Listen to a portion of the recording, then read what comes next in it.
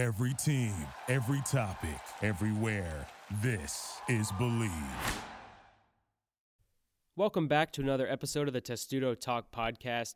I'm Emmett Siegel. This will be a solo podcast. Andrew unfortunately couldn't make it today, but I just got back from the beginning of fall camp for Maryland football. They had a bit of a media day situation going on before the first practice of the season, of the fall season that is, and football season is right around the corner. I mean, I'm recording this on August 2nd. This will come out on about August 4th, and by the time this comes out, the season opener against Towson for the Terps will be less than a month away. So football season is right around the corner. It's coming up quick. It's kind of gotten in full swing if you take into account the fact that practices have started for the team. So very exciting time. The team has started fall practice, and we had interview time and a press conference with Mike Locksley, the head coach, obviously. We had the offensive and defensive coordinator, that's Josh Gaddis and Brian Williams. We got an opportunity to talk to them, which is, during the season, we don't really get a chance to talk to any of the assistants, so that was very helpful.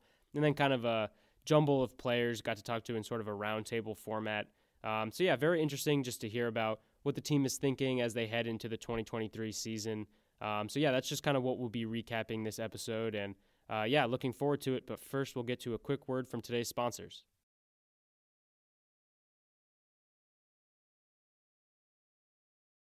All right, well, now I want to start this conversation with the primary topic, what I felt like came across as the primary topic of conversation on this media day, this fall media day that the football team hosted as they started fall camp.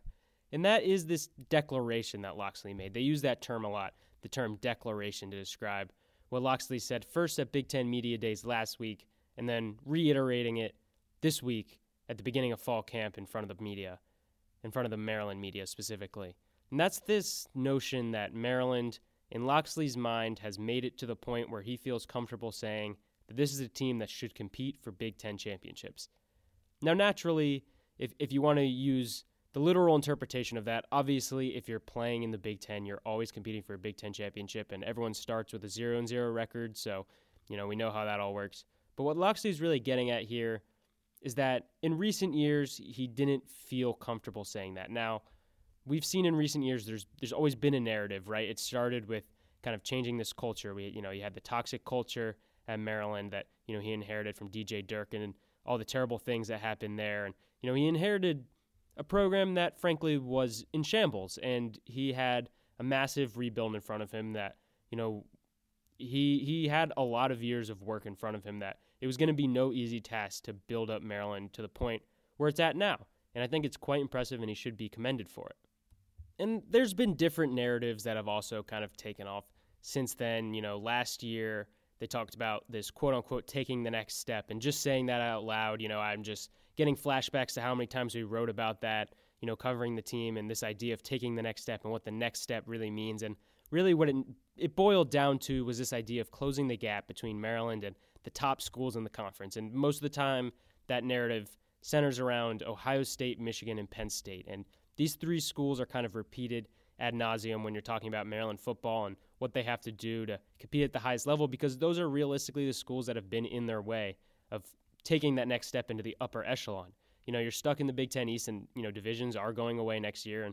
And, that seems like something that Maryland has as much to gain as any school. But when you think about those three schools, the Ohio State, Michigan, and Penn State trio there, I don't know if it's a little bit drastic to say this, because, there have been a couple games here and there where it hasn't quite been, a blowout. But just generally speaking, if you take a macro look at it, since Maryland joined the conference, you're more or less chalking up 3 losses on your schedule before you even get a chance to play a game. And naturally, there's going to be some anomalies in there, right? Like Maryland's beaten Michigan once since joining the conference and beat Penn State twice and has had a couple close games against Ohio State. But I'm not necessarily talking about a specific game of football. I'm talking about from a macro point of view when you're talking about building a program. And really what Locksley has done that's most impressive is he's closed that talent gap to the point where those schools are still ahead of Maryland. They're ahead of Maryland, on that depth chart of Big Ten programs and of national programs. And Maryland still has a while to go before they're in any way considered on that level from a national perspective. But the fact that Maryland has, they have a quarterback like Taulia Tagovailoa, and I'll talk about him in a little bit. The fact that they have a quarterback like that has, kind of ushered in this new era, and the fact that they've accumulated talent. We know about the wide receiver talent that they've had, the defensive back talent. They've been churning out NFL defensive backs recently. And there's plenty of other positions too, like offensive linemen. There's been multiple Maryland offensive linemen taken in the Locksley era in the NFL draft. But let me get back on track with the main point I was trying to make, that why now? Why is now the time that Locksley feels comfortable saying this? And I think a lot of it, from what he was saying, centers around this idea of the off-the-field stuff, right? I just talked a lot about the talent gap and how he's closed that between the top schools in Maryland and how he's been able to accumulate talent there at a level that I won't quite say is championship level. He might say it, but, it's getting there at least. But the main point that Locksley was trying to make was that it's the off-the-field stuff that matters most to him when thinking about competing for Big Ten championships. I mean, he was pretty honest about it when he would say that when he first got to Maryland, there would be people coming up to him, players on his own team, staffers on his own team, talking about, let's go win a championship. And he would be pretty honest with them and say that we can't start talking about championships because we're not there yet. We don't have championship habits. We don't act like a championship team. And I remember talking to Bo Braid, and this is in an article that I wrote. I used this quote when I was writing an article that's on testudotimes.com. I would recommend, checking out all of our football coverage this preseason. Bo Braid said that when he got there, he's a senior now. So when he got there in 2020, when he got to Maryland, he was hearing stories about, guys stealing from each other and stuff like that. And he said the team was very fractured in a lot of different cliques and friend groups, and it just didn't really feel like a cohesive unit. But now, and I'm quoting him as well as a lot of other players and Locksley himself, but I think this is most important coming from the players because they're the ones that really experience this. In response to that question of what is it about this team specifically that makes you feel like you can compete for a championship, it always comes back to that togetherness and that family atmosphere that they all feel. And even the new guys that are coming in, the transfers or freshmen, it feels like they're immediately thrown into it. And it feels like it is a very genuine reaction in a very tight-knit group that, when you're thinking long-term about building a program, sure, you need good NIL and you need good talent on the roster. Obviously that's the primary way you win in college sports and in really any sports is just having good players. But in addition to that stuff, you need the type of people that are going to come together as a unit and are going to come together with that common goal. And I think that this Maryland team does have that. Now, I don't necessarily think that this Maryland team is going to win a Big Ten championship, and that's just me saying that. I just think that talent level that I talked about earlier it's still too big between them and maybe the top schools in the conference. But when you look at the type of people that they have on this team, and when you look at the way this team kind of feels like they all rally behind each other, I think that it's pretty fair to say that Locksley, at a minimum, has this thing going in the right direction and at least has it rolling on a trajectory where maybe there will be a day, and with divisions gone and all sorts of movement in college football, maybe you can make the argument that there will be a day where Maryland does actually, in a national perspective, have that ability to compete for a Big Ten championship. I don't necessarily think they're quite there yet, personally, but I think they're on that trajectory, and I think that Locksley saying this is just another step on that trajectory of getting to the point where maybe now everyone else will pick up on it, and that culture from within will kind of spill over into results on the field. And I said I would talk about Taulia Tagovailoa a little bit, and I'll just hit on this really quickly because it's obviously been in the news recently. And I'm talking about the news that The Athletic reported, that Audrey Snyder of The Athletic reported, that Taulia turned down a $1.5 million offer to go to an unnamed SEC team, and that's in name, image, and likeness money, to go there and transfer there this offseason, and decided to stay, using Taulia's words, kind of because of the relationships he built at Maryland. And obviously we know how detrimental the transfer portal has been to Maryland in some years, especially at certain positions. You see guys that used to be at Maryland flourishing elsewhere. But to keep a guy like that really just speaks to that culture that I just mentioned. And I think, Taulia means so much to what Locksley has built. I mean, I would argue that he is the centerpiece of what Mike Locksley has built. And without Taulia, this team and this program would not be at the point it is now, where you're looking at a potential, 8-win season coming up, potential, bowl game guaranteed, as opposed to, kind of fighting for it against Rutgers in that final week of the season. The fact that you're able to keep a guy like that, you need to, right? If Taulia leaves in the offseason, that speaks terribly of Maryland as a program. And the fact that you're able to keep him around not because you were able to buck up on NIL money, not because you were able to, pay him to stay or, something along those lines. But the fact, and obviously his situation is unique because he has a brother in the NFL and, his family is very close. And, he used to play in the SEC, and if there's an unnamed SEC team, and, I think a lot of people have thrown around different schools that they might think it is, depending if it's a, rival of maybe a school that he used to be at and stuff like that.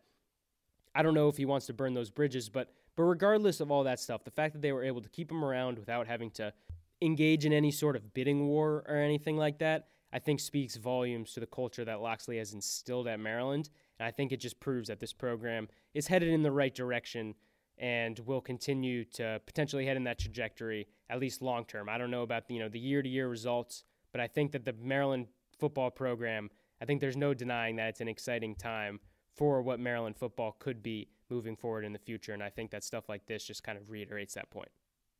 All right, now that we've kind of hit on most of the big picture stuff, let's move into a little bit more of a micro perspective. Let's talk about this season specifically and what Maryland has to do to take that next step this year and to establish itself on that level of competing for championships. And one of the big things that was hit on, and I totally agree with this, is this idea of turning those either close losses into wins or close wins into more convincing ones. And that was kind of what held Maryland back from having such a special year last year. And that's kind of the case with most teams, it feels like. I mean, there are some teams that just get blown out all the time. And, Maryland had a couple games where, they just kind of put up a stinker and they weren't really in it from the start. But when you think about what Maryland's season last year was and what kind of held it back from really breaking through, you have a 7-win campaign, you win a bowl game, so you get to 8 wins by the end of the year. And, that's very impressive for what Maryland has been, in recent memory. So, it's obviously a step forward, and you're kind of willing to, put that stuff behind you in terms of the losses because, it ended on a positive note. When you think about what could have been, right, I look at that Purdue game, that Purdue loss, very, very winnable game. You get a lot of turnovers in that second half, and you're unable to capitalize with points. And then I look at, obviously, the Michigan and Ohio State games, which were potential, kind of breakthrough moments where you're able to knock off a top-ranked team. That would have been big. When you think about what Maryland has to do in order to win those close games, in my opinion, it all starts at the line of scrimmage with penalties. And it really starts with some of those crucial penalties that Maryland was getting that was either killing drives or giving the other team, free yards, as penalties are known to do, right? They're giving away opportunities when you get a stop, right? You get a chance to get off the field, and then all of a sudden the team gets another chance. Or maybe you get a big third down conversion, but then there's a holding call, so now you're doing 3rd and 20, and you're never going to get that. If Maryland can clean that stuff up, in my opinion, that's the biggest thing to look for this year. When you're thinking about what's the difference between another 7-5 year and then potentially getting to that 8-4 mark, or maybe even that 9-3 mark, and then you're just going from there. Right, I think that the penalties that cost them a couple of those games, you have the illegal man downfield, and obviously, like I mentioned, there were the turnovers that they were unable to capitalize on, but you have that illegal man downfield on the 2-point conversion against Purdue. That's the one that really stood out to me, and they were able to come out with a couple games where even they got called for a lot of penalties, but really cleaning up those penalties is going to be the key. And you have an offensive line that's probably going to look a lot different from last year. You're losing 4 starters, I believe, from the year before. So, you're going to have to have a new look offensive line really step into its own. And that's where my main concern would be. I don't want to get too deep into it because we'll have some episodes coming in the future where maybe we'll get more into the X's and O's and the personnel and stuff like that. And, this is just kind of about the team starting fall camp. But, that would be my biggest concern is a new offensive line that's not used to playing with each other and stuff, getting penalties that, could potentially swing a game. And if you're looking to take that next step, you've got to be able to turn those close losses into wins and, be able to kind of put your foot on the gas in close games and maybe pull away if you have a slight lead and then not let other teams back into the game, which was what I felt Maryland's biggest flaw was last year when it came to closing out teams, was just those penalties that were so costly. They were near the bottom of the conference in penalties. If you could get that even to the middle of the pack, I think the sky's the limit for what this team could achieve this year. Now, the last thing I want to talk about, and we don't like to keep these episodes too long, especially this time of year, and we're getting closer to that 15-minute mark. The last thing I want to talk about is this recent cycle of Big Ten expansion news, and it's really just conference realignment as a whole. the Big 12's adding Colorado. There's all sorts of rumors about, other schools potentially joining them. And, there's always the perpetual schools looking for a new home, it feels like. But specifically with the Big Ten, these recent reports that the Big Ten is seriously eyeing, or I think the quote was doing their due diligence on Oregon and Washington. I think it's very interesting the stance the Big Ten is taking on this. Now, we've had a lot of talks about the LA schools joining the Big Ten and what that means for regionality in college sports and how that's kind of a thing of the past. And, I've expressed my opinion on that and how I'm much more in favor of regionality in college sports. And, I wish it would go back to the way it was. And, I'll talk about that in a quick second. I'll kind of get on that. But the most interesting part of this to me was when the Big Ten, the Big Ten's not directly saying this, but when it's been kind of reported through people on behalf of the Big Ten doesn't want to be seen as predatory and doesn't want to be seen as flipping the last domino down of the Pac-12 and kind of resulting in its demise, which, let's be honest, if Oregon and Washington are to leave, that's just the nail in the coffin for a conference that's already reeling, already lost two of its biggest members, already lost another school. Other schools within the conference are flirting with different conferences. It's kind of a disaster right now in the Pac-12, to be totally frank. But this idea that the Big Ten doesn't want to be predatory, it's frankly ridiculous. And the reason it's ridiculous is because the Big Ten is the one that put this all in motion with the Pac-12. Now, the Big Ten did not usher in this most recent era of major conference realignment where you're seeing more consolidation. That was the SEC with Texas and Oklahoma going. And we all know, the domino effect that had. But the fact that the Big Ten, the same conference that is willing to take the two biggest brands probably in the Pac-12, right? Taking the LA schools, taking USC and UCLA, the fact that they were willing to do that and then just a year later say, we don't want to take Oregon and Washington yet because we don't want to be seen, as the conference that broke the camel's back, right? Remove the last straw.